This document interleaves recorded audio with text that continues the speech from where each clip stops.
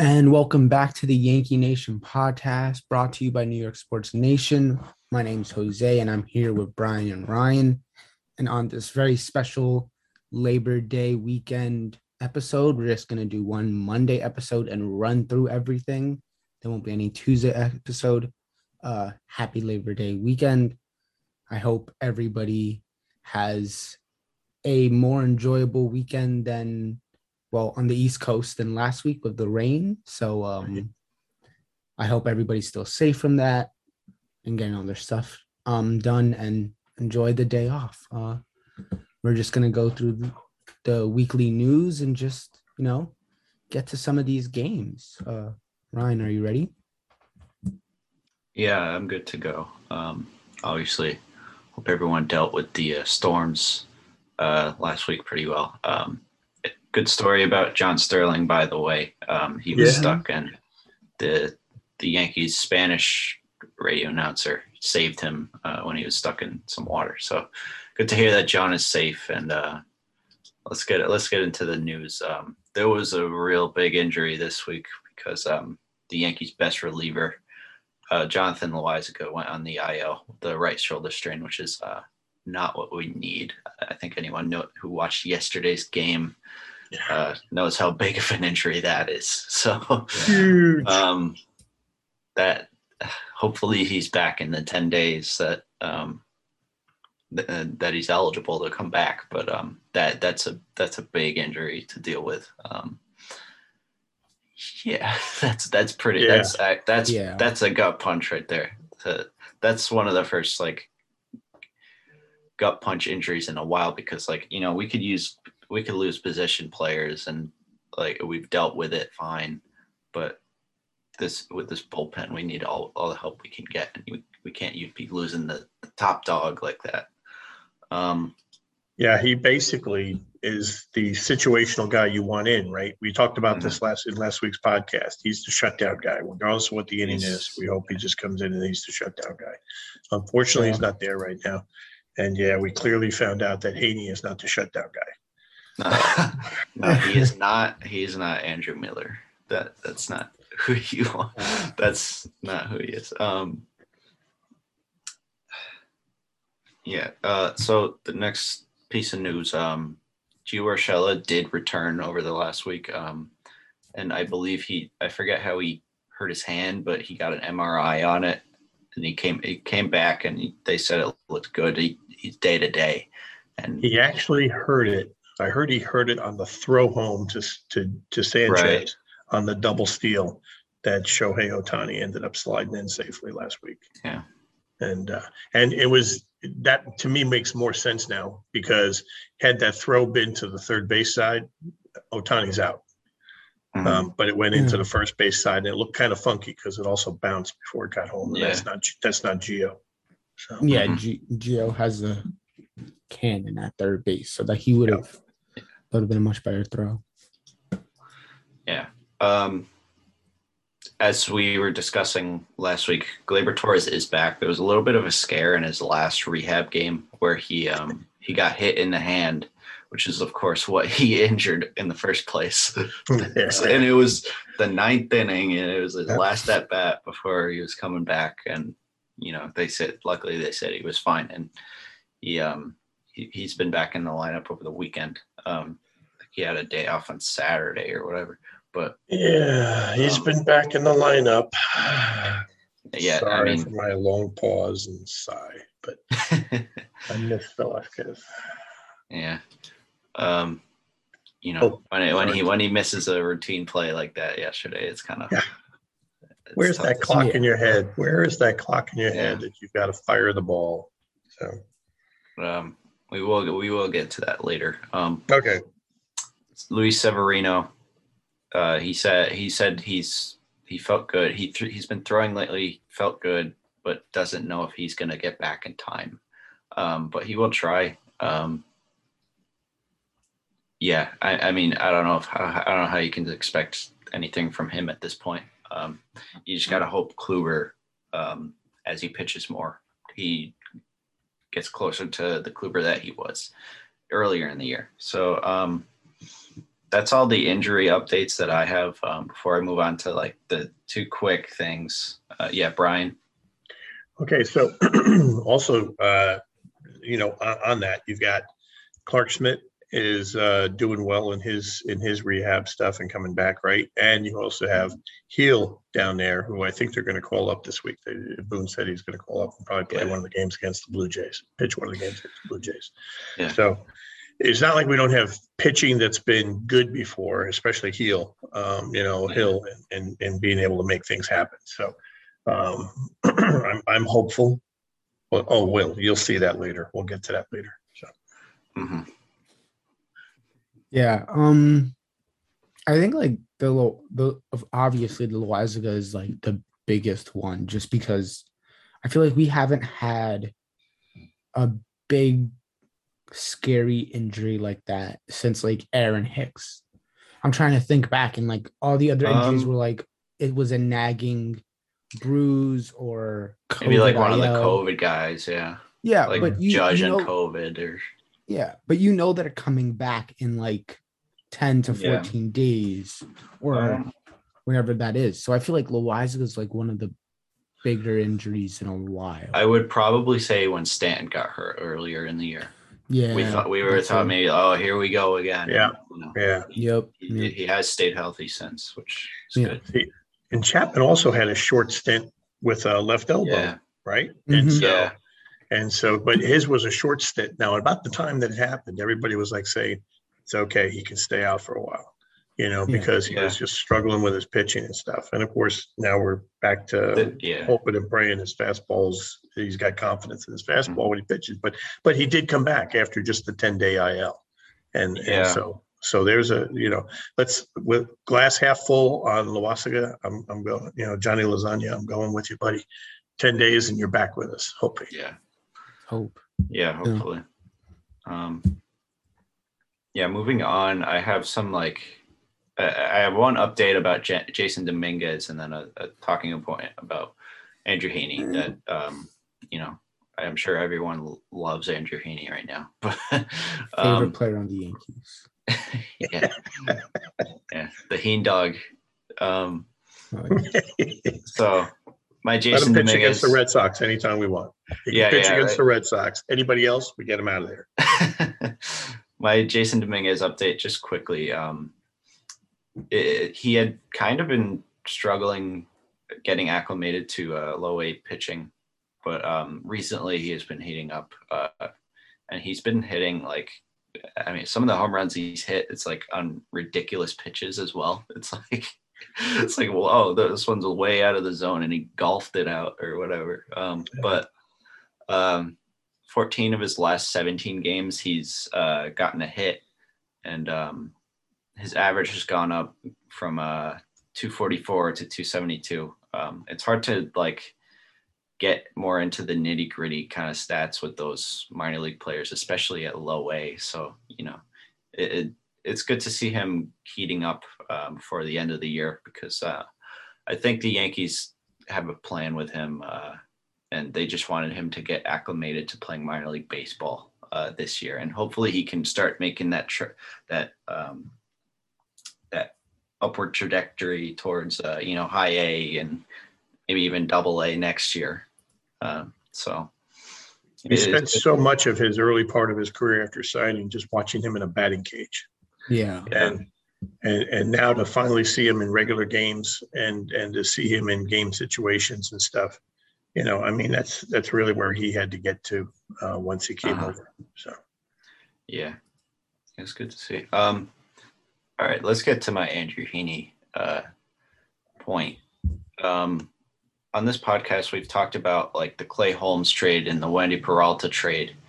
And how I talk about peripherals or whatever, or Clay Holmes, he gets a lot of ground balls. Maybe they can find something, change his pitch mix a little bit to find something and make it work, which, it's worked pretty well recently. And the same with Wendy Peralta, where I looked at his peripherals and he gets a lot of swing and miss or whatever. And I think there's reason for hope here. And he's been a pretty good piece out of the bullpen for the Yankees. Not like studs, but those are kind of the depth kind of pitchers that you need. They But have roles.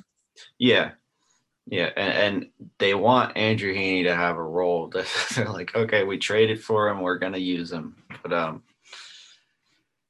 I mean, I saw some people on Twitter was like, oh, he's just getting unlucky, or I'm like, no. Like, I get that, like, the fielding, independent pitching likes him just because, like, he gets like some strikeouts, and I don't think he walks too many guys, but I could be wrong on that. I'd have to check the numbers, but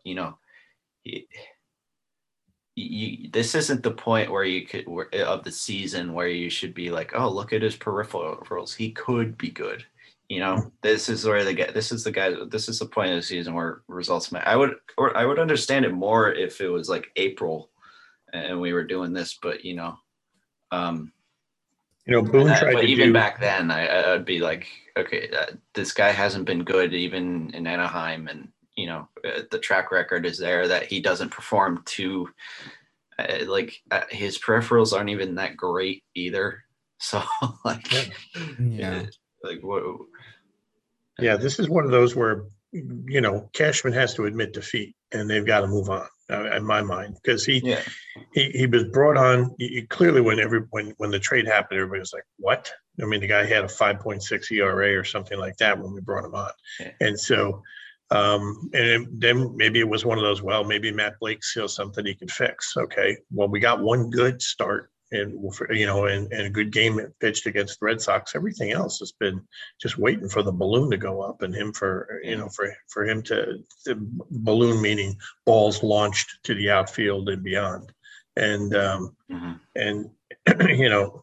Boone tried to do that yesterday. Boone tried to sugarcoat it at the beginning of his message, and then he finally got a little better. Second and third sentence about Heaney of he's got to, when he gets the chance, he's got to come in and perform. But don't sugarcoat it and say, oh, it was just a victim of soft stuff going on. No, we were ahead by 3 runs, and he came out. We were down by 1. So. Mm-hmm.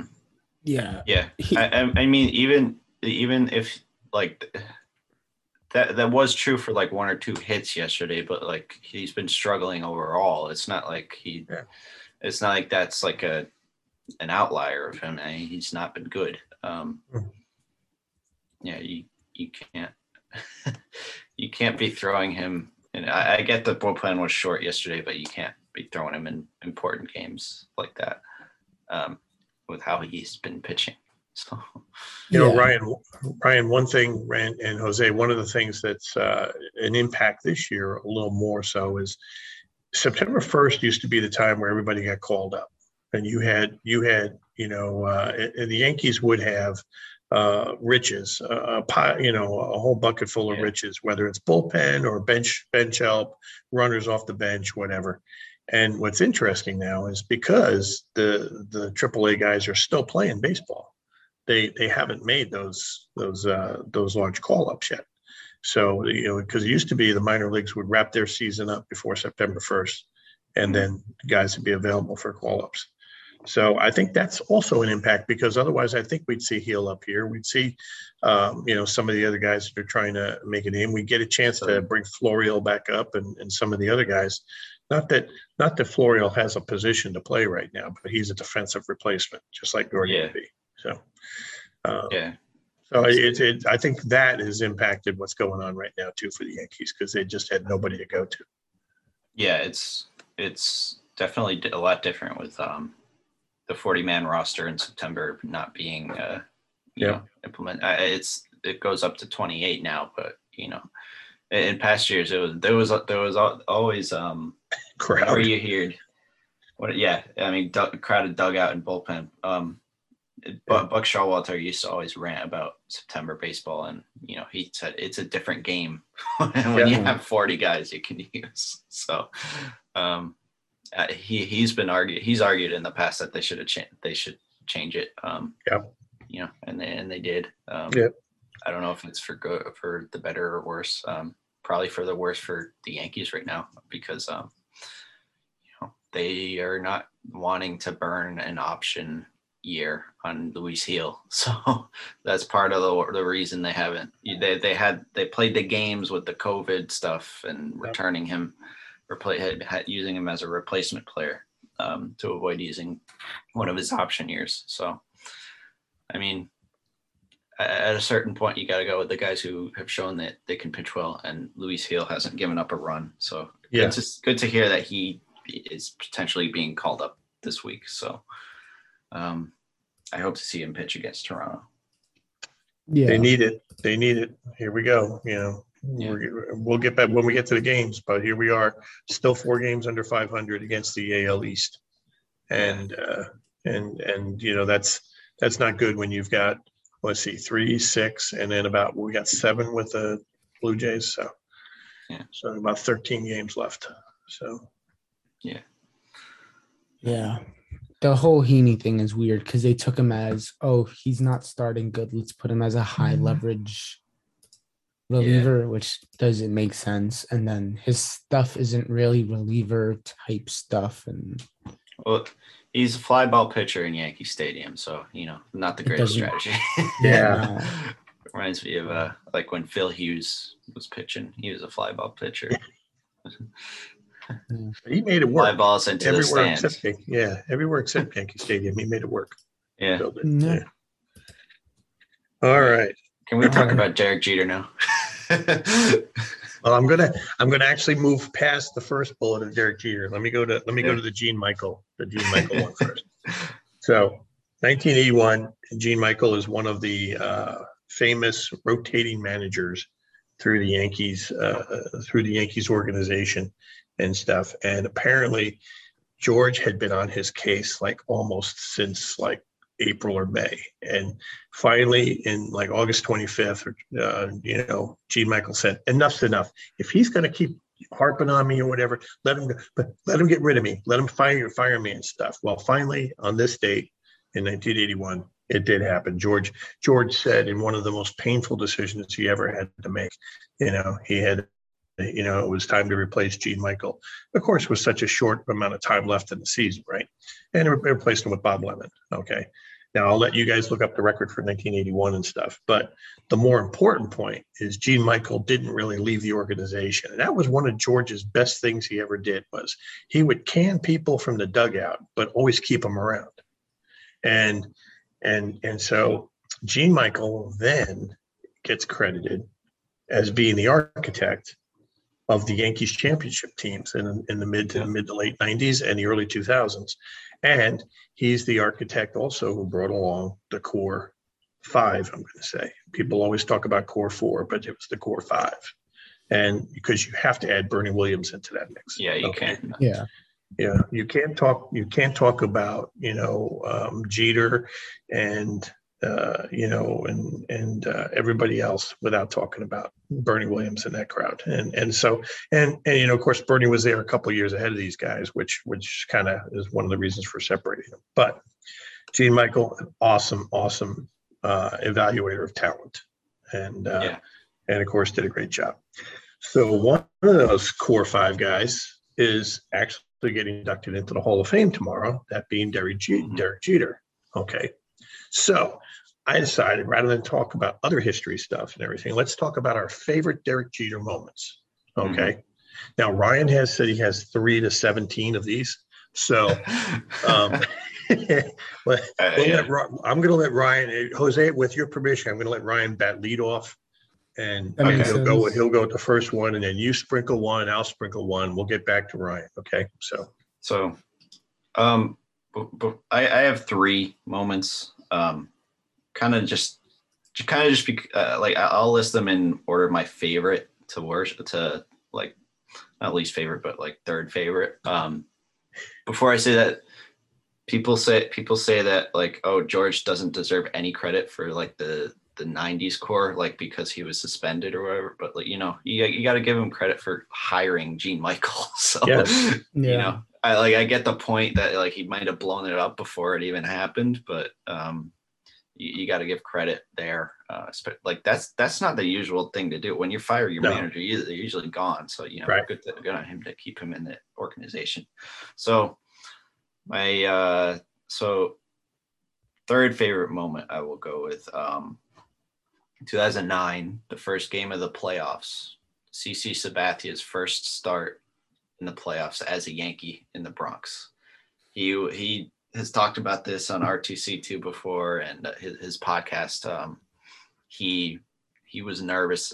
He was nervous being that he was young and he's still kind of young, but like he hadn't been like, he wasn't the most mature pitcher that he was later in his career. So he was like really nervous, and he gave up 2 runs to start the game. And like Jeter went up to him like, you good? Like he could tell he was nervous, and he said, he's like, all right, I got you. And I think I don't know if it was first pitch, but the next at bat he hits a 2-run home run to left. Yeah. But, like he never really hit.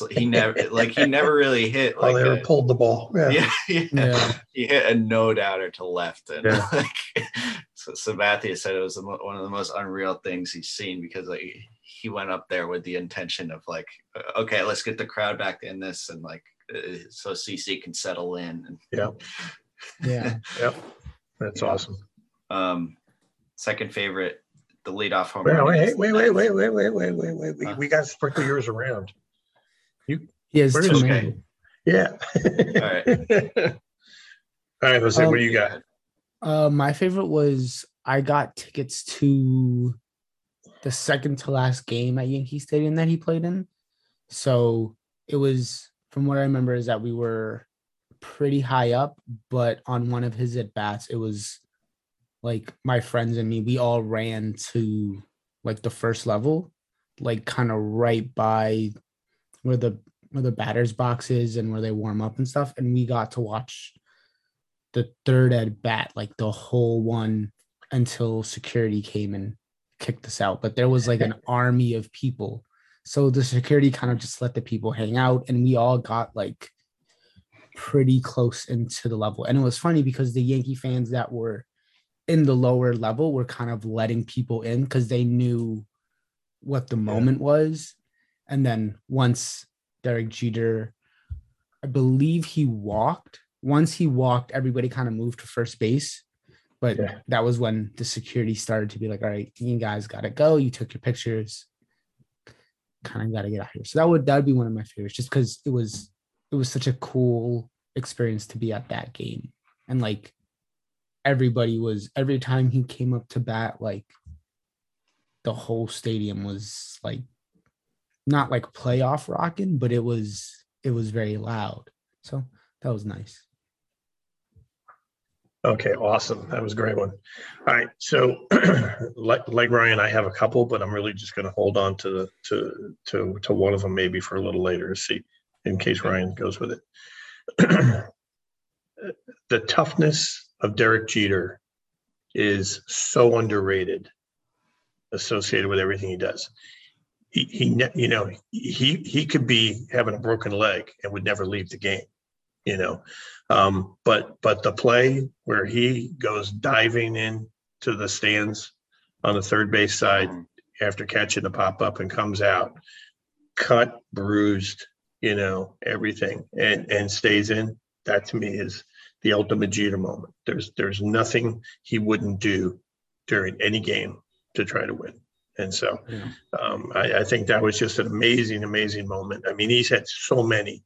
But for me, that was just the one that kind of just epitomized how tough he was over the whole career. Yeah. And if anyone thinks he didn't need to dive into the stands, please stop. Yeah. I've heard that before. There's a thing called momentum. Yep. So, and that was to save the game, basically. Yeah. He would have given the Red Sox the lead in extra innings. Yep. So I'll say my next one, and Brian and I will alternate. Leadoff home run against the Mets. That was something that Jeter looked to do in games before when he was leadoff hitter. He would sometimes just jump on the first pitch of the game and hit a home run. So, and he did that. I forget if it was first pitch of the game, but he led off the game with a home run. World Series clinching game. Yes. What a tone setter, right? Yeah. That's awesome. That's a cool moment. And I would have bookended that with Mr. November, right? The home run that as the clock turned into November 1st, that would have been a good one to go with there. But I'm not going to go with that one. Okay. What I'm going to go with is the his last hit. Okay. Yeah. Being the most memorable game winner, patented line drive to right center. And it brings in the winning run in an otherwise non-stellar ho-hum season, but it was the finish for Jeter, and it was just a typical Jeter hit that you could count on. And who else would you want up with the game on the line in the bottom of the ninth inning? So yeah, I remember I watched that game, and the game that I actually went to, he was in the same exact situation. And I think he flied out to like he tried to do the same exact thing, except he didn't. He got a little under it, and he flied out to right. And it was funny because I remember seeing that and going, "Damn, I was so close to getting a walk-off game, and that would have been awesome." And I was like, "Man, if he doesn't do it tomorrow, I'm going to be very upset because I wish he did it today." And then he did it tomorrow. I was like, "All right, it's fine now," because that one was definitely more important than the second to last game. So it's almost like David Robertson knew what was going to happen when he blew the save that night. My last moment, it's more of like a year thing, but in 2012, Derek Jeter led the league in hits at 38 years old. It just shows. People talk about how he didn't have range, he's overwritten. No. He did what Xander Bogaerts is doing for 15 years basically. Yeah. He did it for 15 years. To do that at 38 years old, just shows the Hall of Fame player that he is. And he played 159 games that year at 38 years old. Yeah. And you're not getting him out of the lineup. That was the whole idea, right? He played to play, and he played to win. And, I think one of his favorite interview moments was when he was on a panel after I guess he was on a panel with two other guys from the Yankees and stuff. And the MC goes, "Well, you had to be proud of it. You made it to the World Series, and you've had, you did really well. It was a great year." And he goes, "No, we lost. Yeah, we lost. You win or you lose, and we lost. So no, it wasn't a great year." And, all the same. Yeah.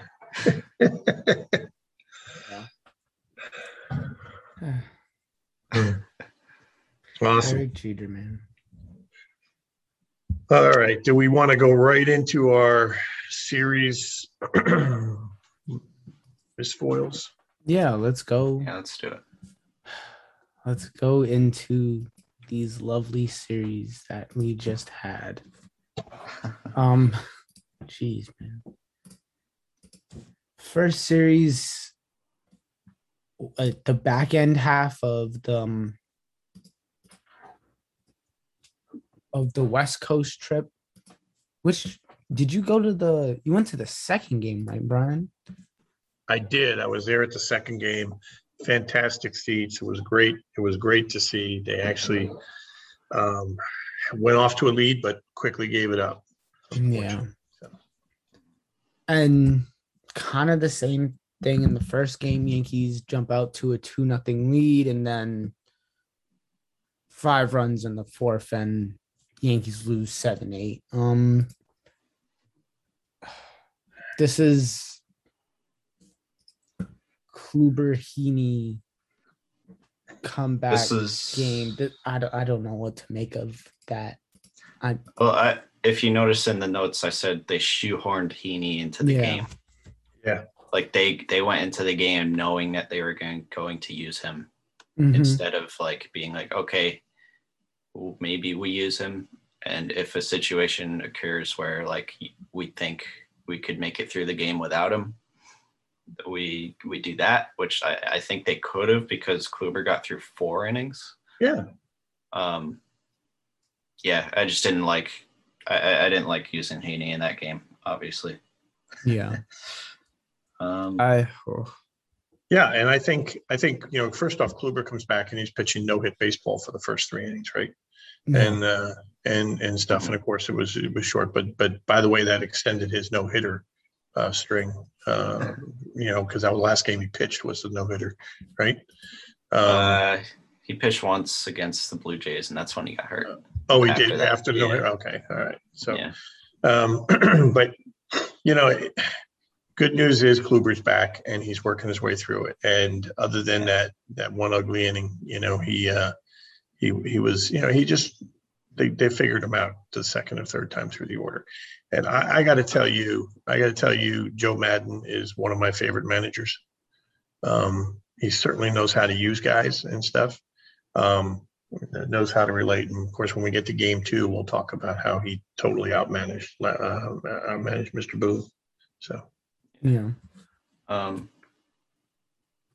Yeah, it's tough loss because, like, even after all that, the Yankees tied the game, and then in the 8th inning, Clay Holmes nearly gets out of it, and Juan Lagares of all people beats us. Yeah. So, Yeah. So, yeah. Speaking of former Mets, right? So, yeah. Right. And then Stanton's homer in the 7th, and you're thinking that's when the shift happens and the comeback is real, but it kind of doesn't get finished. I don't know if we're gonna get to this later, but the idea of like,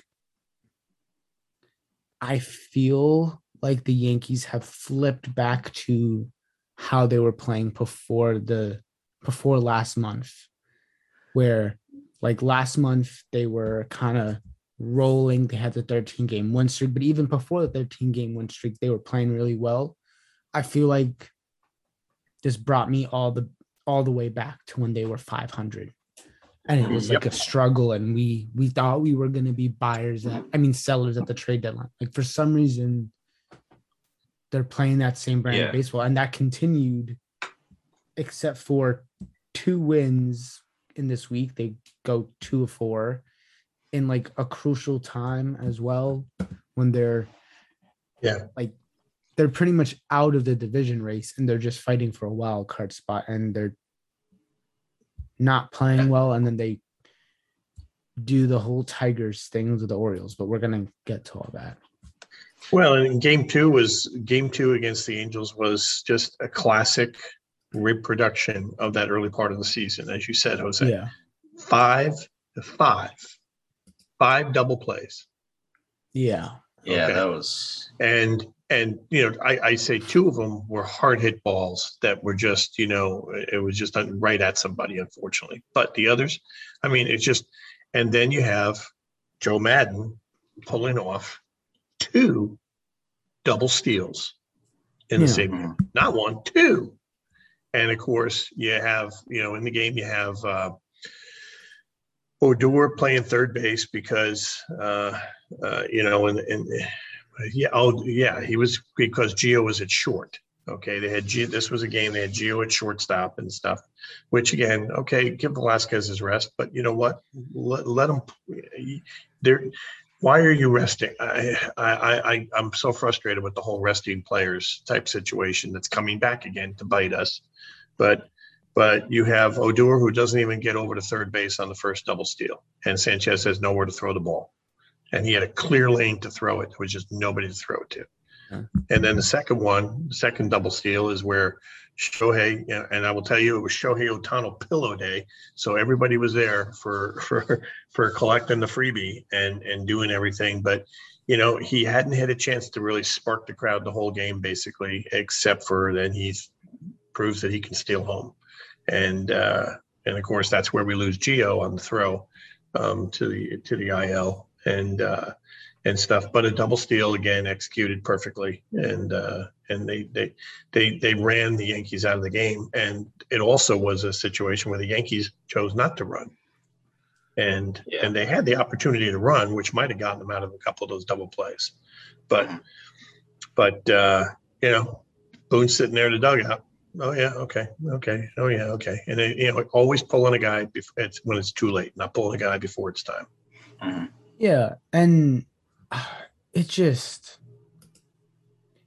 weird because for a while I feel like we got used to the Yankees were running and they were playing fast and they always had a pitcher ready for in case something happened. And now they're like, we're just going to script everything. If you get in trouble, maybe we'll get someone up. No one runs and everybody takes rest days. So I don't like it, mainly because I got used to the Yankees playing good baseball and now they're back to not playing good baseball. But it's just like, why? All right. I got some statistics on like ground, like relating to double plays. If you guys look at my Twitter feed, it's I retweeted a good tweet by Dylan Barnhart. But grounders have an OPS of 437, fly balls 950 OPS, line drives a 1.558 OPS, and hey, even bunting has a higher OPS than ground balls. The Yankees have hit too many ground balls this year. I mean, that's the problem. That's what has led to all these double plays. And, when you don't have the fastest team out there, I know it's not as bad as it used to be. It's just what happens. And then that's. Yeah, it's crazy. Elevate the ball, please. Yes. I've been saying it all year in my head.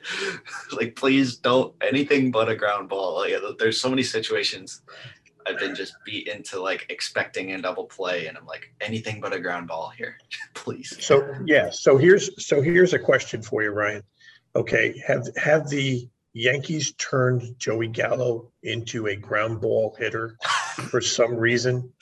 Because I mean, there's a guy who, when he launches the ball, his OPS is exactly what you expect it to be. It's going to be a home run, a double off the wall, or, but when he hits a ground ball, it's a double play. And he never was. I mean, he had no reputation as being a double play guy until he came to the Yankees. Yeah, he had 9 in his career and 3 in the past week. Going back to the Oakland series. Yeah. Now Stanton, unfortunately, when Stanton hits a grounder, it's at 112 miles an hour, and so that's an easy DP. That's a double play for anyone if they hit that hard. So but I mean, are they messing around with Joey Gallo, or is Joey just pressing way too much? And so the thing with Joey Gallo is. I think it is an adjustment for him being in this type of lineup, because I think he's probably getting more pitches to hit. I think he needs to be more aggressive, because they were all just pitching around him, and there was no one else even remotely as dangerous as he was in Texas. So I'd like to see him get more aggressive and jump on some pitches. I know he likes to work walks, and I like that too. But we traded for you to hit home runs. So. Yeah, and he does let the first 1 or 2 pitches go by every time. Yeah. Yep.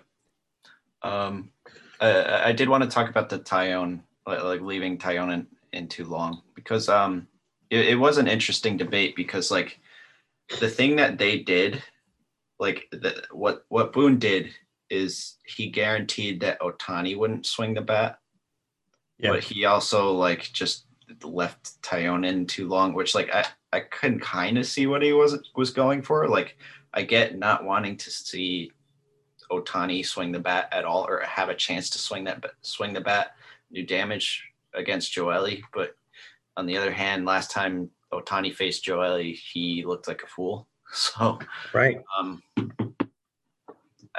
I'm generally in favor of going to the bullpen earlier than you should, rather than trying to steal outs. So, Yeah. So Yeah. Yeah, and that was when Walsh launched one, right? Yeah. So, and yeah, like I said, he's stepping out of the dugout too late these days. Yeah. And it's just weird because it just feels like he was on the right path. And like the Yankees were on the right path and it felt good. And then now we're here and I feel less good about it. But, I will say this. There's a ton of Yankee fans out here. Okay. I mean, the Anaheim Angels ballpark was mini Yankee Stadium. There were more "Let's go Yankee" chants, and they were loud, and they overshouted anything the Angel fans were trying to do. I mean, I'm sitting 13 rows behind the Angels dugout, and I'm in a row that has more Yankee fans than Angel fans. And I'm going to tell you, whoever that guy is that has the fireman's hat that's painted in the Yankee pinstripes and the Yankee Y, I want that. I really want one of those. It was an awesome hat. I never got the guts up to go over to him and say, "Hey, that's a really cool hat. You want to give that up?" But how much? Yeah. how much? I'll take it off your hands. Yeah.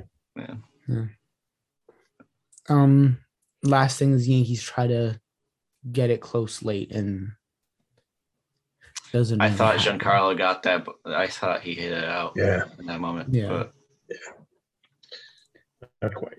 I think Sanchez also had one that was launched out the left at some point in the game.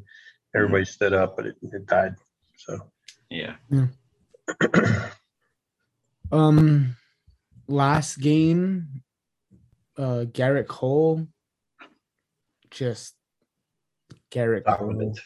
Yeah, dominant. Geez. 15 strikeouts. Like Garrett Cole might have just won himself a Cy Young. I think I don't know if this was the clincher game, but I think this is as close to a clinching game as it's gonna get. And just his season has been crazy good. And yeah, he's been dominant. And the Yankee bats haven't really been bad. Again, they weren't bad against the Angels, but they did enough to kind of seal the win. They got enough where it was a comfortable game with Cole on the mound. And I mean, talking Cy Young, if he has a good September, he should get it. It's cool to see him get better as the game goes along. So yeah. And he did a great job. I mean, against Shohei that game, sitting him down 3 times. Was it 2 or 3 times he struck him out? At least the first 2. I don't know when he did the third time through, but yeah, it was. He struck out 3 times. Yeah. That's Yep. So and he was blowing fastballs by him too. So that's impressive. Yep.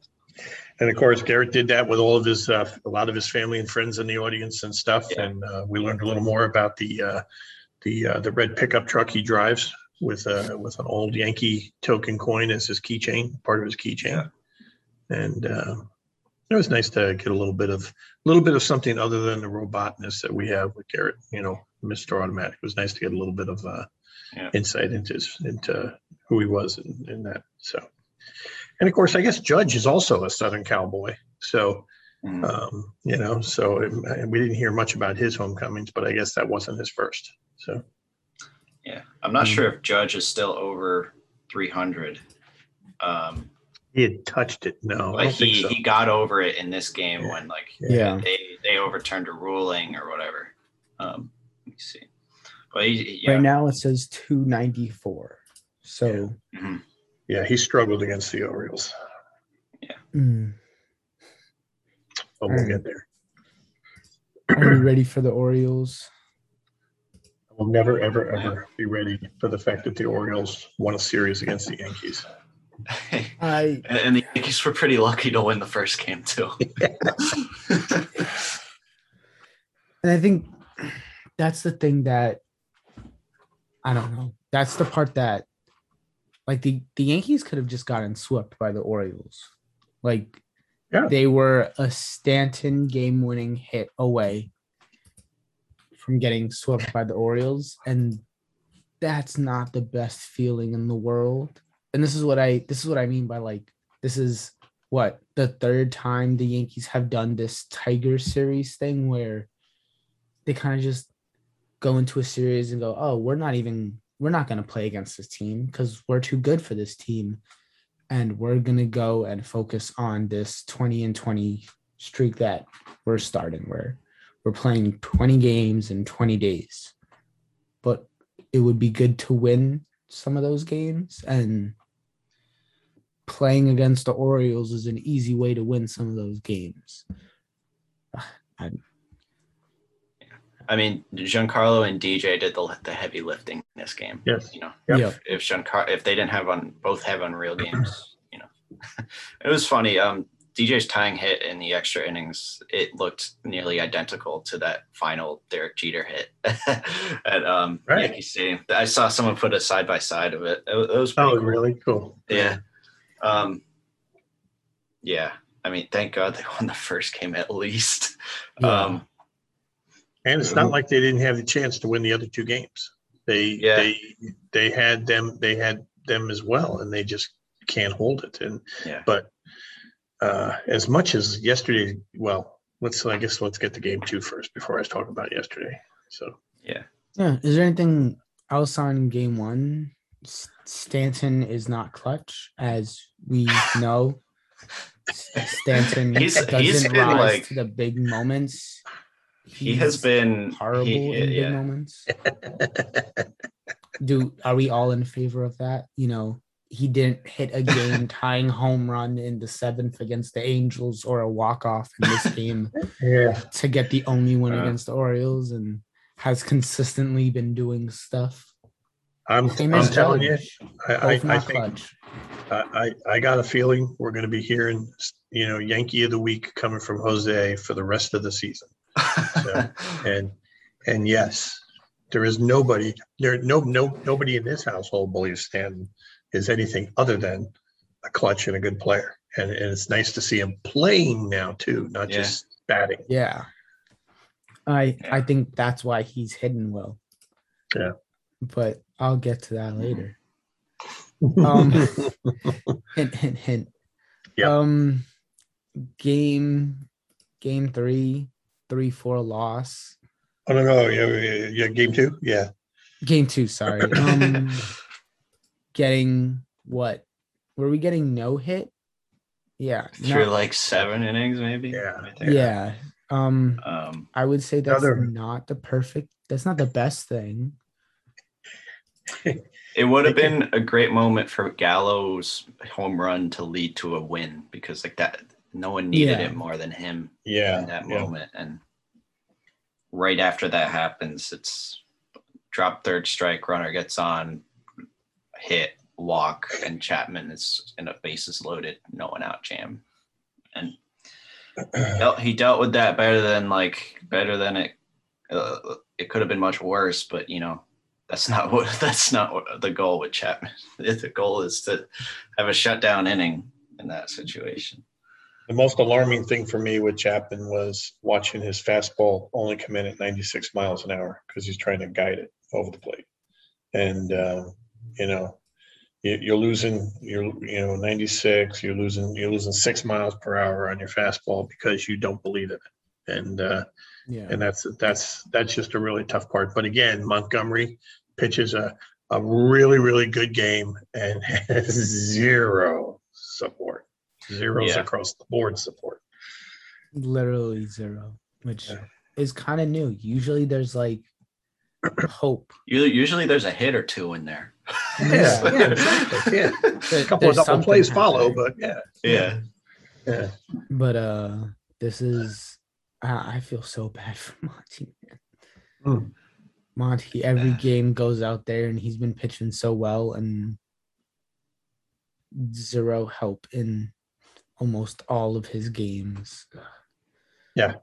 I mean, we were saying that about Cole, excuse me. We were saying that about Cole through much of the early part of the season too, right? He would be pitching a game. Next thing you know, it's 1-0 or 0-1 Yeah. and stuff. But But Monty, even that, like, yeah. So, but we've been behind Monty all year long, and we still love him. He's still one of our best pitchers on the game, and eventually they'll start giving him some run support. Playoff number 2 starter for me right now. Yep. Yes, I agree. 3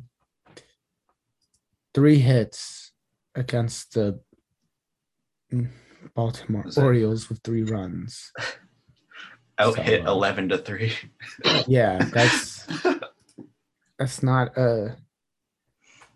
I would say that's not a strategy. Probably not the best recipe. Yeah, no. That's not where you would want to be. Yeah. And the game that happened yesterday, the clincher game, Yankees lose again.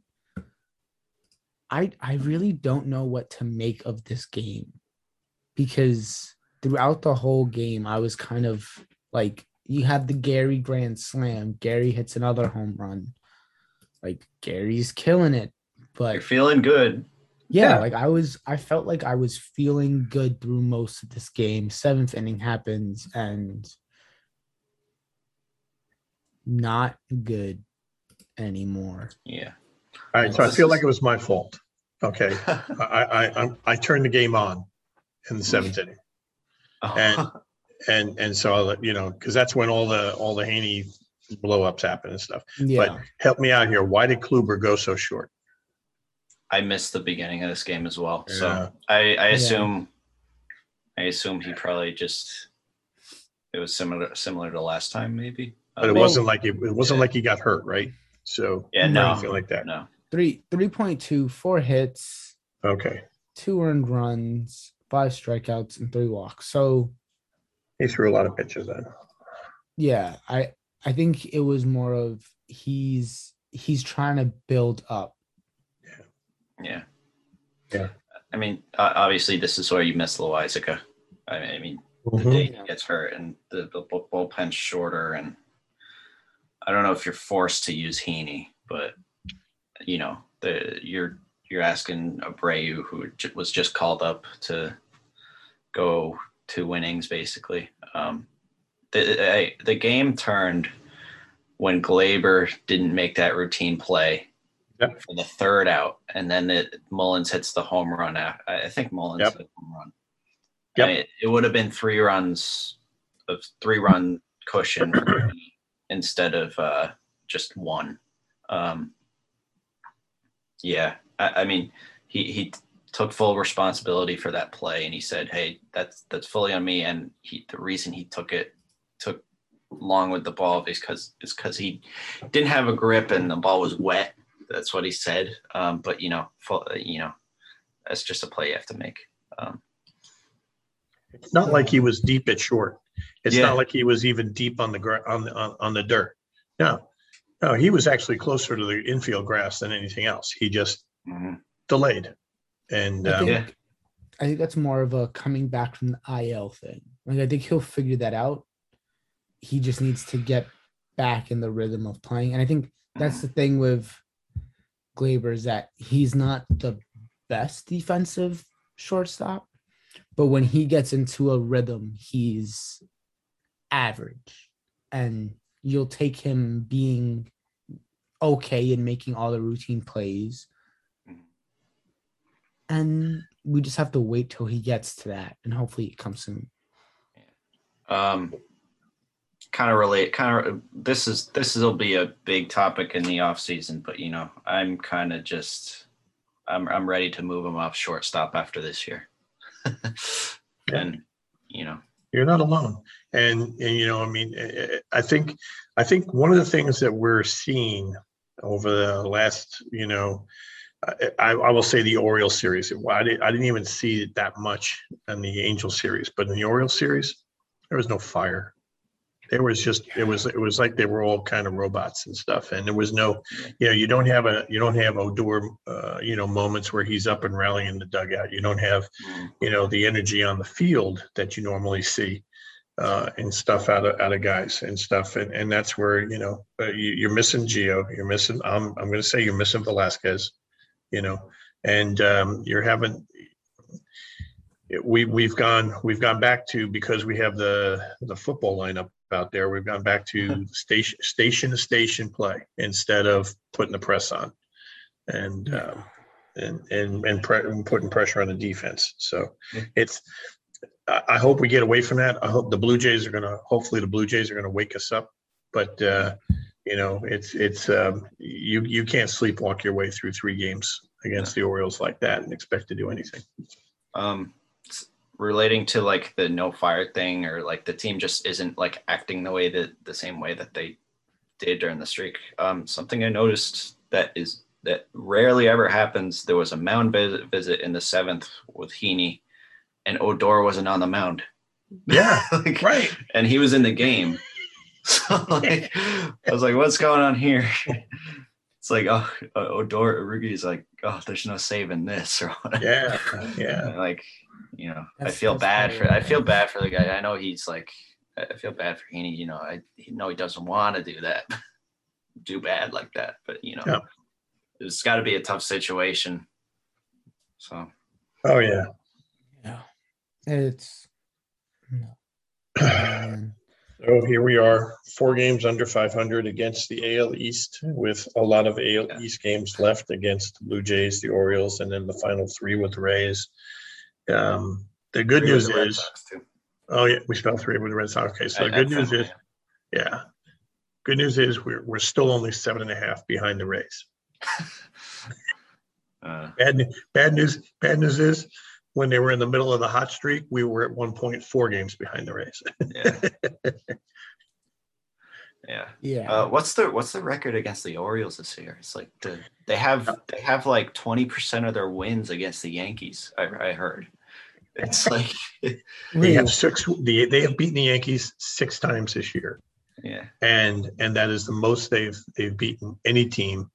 For the longest. Now, granted, they play 19 games, right? But I think with the Orioles, there's only 3 left. So are we 10-6? No, next week, 10-6. Yeah. So are we 10-6 with them, or something like 9-6 with them, or something? It's crazy. And if you look at the Rays, and this is just how the division is separated now. They were 18-1 against the Orioles this year. Yep. Yeah, and that's the games against the division are going to be the difference in how the standings go. And by the way, the Blue Jays are one of the hottest teams in baseball right now, coming in after sweeping the Athletics. Yeah. And they're young and they're excited. And by the way, they had the Yankees number early in the season. So, am I excited about these games? I hope the Yankees really perform. Am I worried about these games? You betcha. Yeah, I'm very much worried for by the time that we're recording next week. 4 games against the Blue Jays is going to be interesting. I feel good that we're not facing Robbie Ray, who is their best pitcher, which is a good thing. I think it's Ryu tonight, who is good, still a good pitcher. Taillon and Cole can set the tone for this series this week. The first 2 games are going to be huge. 1:00 start today as well, too. So looking forward to watching that soon. Yep, for Labor Day holiday. Yeah, this episode will be out before then, probably. And Taillon is hopefully going to be the Taillon of July. But he's struggled a little bit in these last 2 or 3 starts. His ERA is back ballooning again a little bit, but we'll see what happens. But he'll coming in would be good. And then we've got the Mets, who had an explosion in the 9th inning yesterday against the Nationals. They're one of the hotter teams in baseball too. Yep. Um, Ever since they started giving their fans the finger. yeah, what the heck is going on over there? Unrelated to kind of baseball, but like, Saturday is also there should be a good that should be an emotional moment on Saturday when 20 years after 9/11. Yeah, that should be a moment to see. Looking forward to seeing what they do. Last thing I have is just, hey, it was a bad week. Just, it is what it is.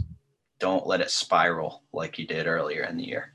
And guys are capable of not letting it spiral. So hopefully they don't let it happen. Yeah, and that's the thing that was happening early in their season. They would get a little hot, forget about a team, and then it would just keep going downhill. And so let's not let that happen. I'm going to put a question out there. Does Judge rest one of these games this week? Probably, but he shouldn't. He looked tired yesterday. Yeah. I could see him resting today. Yeah. I could see them go like the monster lineup with Gardner and center. Like get Gallo and Stanton out there. Maybe he sits a Mets game, because I do think the Yankees are putting emphasis on this Blue Jays series. Kind of hope so. I would hope so. Yeah. Maybe he sits the first Mets game so that he's healthy for the September 11th game. Could be interesting to see. Yeah. All right. Yankees of the week. As Brian hinted at earlier, I am now on a crusade to get Stanton as my Yankee of the week every week. This is now my goal. So Stanton, don't let me down. Only batting .250 in the last 7 games, but 2 home runs, 6 RBIs, only 1 walk with 8 strikeouts and 7 hits. So, and one amazing play in the outfield yesterday. Yeah, like that. I think Stanton's hitting so well now. His batting average in the last 30 games is .309. So he's hitting well with 10 home runs and 27 RBIs. And 34 hits to 27 strikeouts. I'll take that. That's not what we would have expected out of Stanton from the first half of the season, that this would be the end of his season. And I solely believe it's because he's playing the outfield, and that's given him energy and has excited him so that when he's up to bat, he's like involved in the game. Because as you know, when players are often involved in the game, they maybe don't play so well. And I think that's typical in most sports. When a receiver doesn't get thrown the ball when they're open, they're visibly frustrated because they had the opportunity and they're not involved. It's the same with Stanton being a DH and now playing the outfield. Yeah. It's almost like he was a good outfielder for 9 years. It's almost like that. It's almost like he won an MVP in Miami. Yeah. He's not clutch either. Yeah, not clutch. In all seriousness, he's been the most clutch hitter on the team this year. If you look at numbers wise. This week I'm gonna go with Garrett Cole. Just a dominant performance. Fun to see him get better as the game went along, and that was the comfortable win of the week, the one comfortable win we had this week. So. It was needed. His win was needed. I mean, when the ace of your staff needs to come in and rescue the team from a spiral, that's exactly what happened. So, they were down. They had lost 4 in a row at that point, and so I agree with that. All right, so I struggled with coming up with a Yankee of the week because I was really struggling because I was not seeing other than Stanton any position players that really were doing anything. But then, I was enlightened by Jose and Ryan that Sanchez had a pretty good time too, had a pretty good week. So, and of course, he showed that yesterday by launching those two rockets. And so I'm going with Sanchez, and I think this is the first time ever in our podcast history for the season that I've used Sanchez as either a hopeful or a Yankee of the week. So not normally a guy that I would lean on and stuff, but he's looking good. So yeah. I got to go with Sanchez. So. Hopefully he gets hot like he was earlier. Yeah, they need a big bat right now. Yeah, and Judge and Stanton have been playing really well, and they've gotten hotter and hotter. And if Gary can join them, that would be really good. Putting them in the 9-hole. Putting them in the 9-hole. I think that was his answer yesterday, by the way. You're going to bat me last? Okay. Okay. Yeah, yeah. Yankee hopeful. I feel like Heaney is the easy one, but we've talked about Heaney so much this episode that, yeah. What are you hoping for? What are you hoping for with Heaney? Are you hoping that he doesn't get in another game? Hoping for DFA even. Here's the challenge. He still has to pitch to 3 batters. Yeah. Unless it's the last out of the inning. So we got to figure that out. I'm gonna go with Gallo. He has 1 hit in the last 7 games, which was a home run. Yeah. And that's nice. But 1 hit in 7 games, I'm not extremely excited about. Somehow he still has an on-base percentage of 300, which is kind of crazy because his batting average is below 1. I mean, .1. So I would like him to figure it out. So if Aaron Rodgers was giving Joey Gallo advice, what would he say? Relax. RELAX. That's all he's got to do. He's got to understand but putting him in the 2-hole, I found that interesting this week. I actually really want Rizzo back there. I think they were trying to get Gallo more pitches to hit. But hey, if you're going to do that, you got to be more aggressive when swinging. Yeah. I don't think he's in the mindset yet that he's like sometimes the 3rd or 4th best batter on this team. Yeah. And I don't think he has that yet. And where he's still approaching every at bat, like, oh, I need to be the best player on this team. But no, he just needs to be the 4th best player in the lineup at times. We saw be okay. Came over with that. He really wanted to burst onto the scene because he grew up a Yankee fan and he knows what it's like to. Yeah. Yep. He knows what this town is like to play in, and he wants to get on the good side with the fans. And I think he's put some pressure on himself. Hopefully he goes on one of those tears he went on earlier in the year when he was with Texas before he was traded. This week, Gallo was a pretty easy pick for Yankee hopeful. You hope he rebounds. He's been good in the past. Hopefully he brings it to New York. And another easy pick is Jameson Taillon, who has had 2 straight starts where he struggled. He has a big start today against the Blue Jays to try to get the Yankees off the schneid, I guess. So a good game from Taillon would be huge because if he has another bat on you, that's 3 in a row, and you kind of hope you're kind of worrying that after 2 years off, he's getting tired or down. Yeah. So he found something. He found something for the month, and then now it's catching up a little bit. Yeah. Plus, you haven't gone a full season in how long? So, I mean, that's the whole idea. He's got to build everything back up. So, but I still believe in him. I still think he's got great talent, and And these are big games. So let's see how the big players play. So Yeah.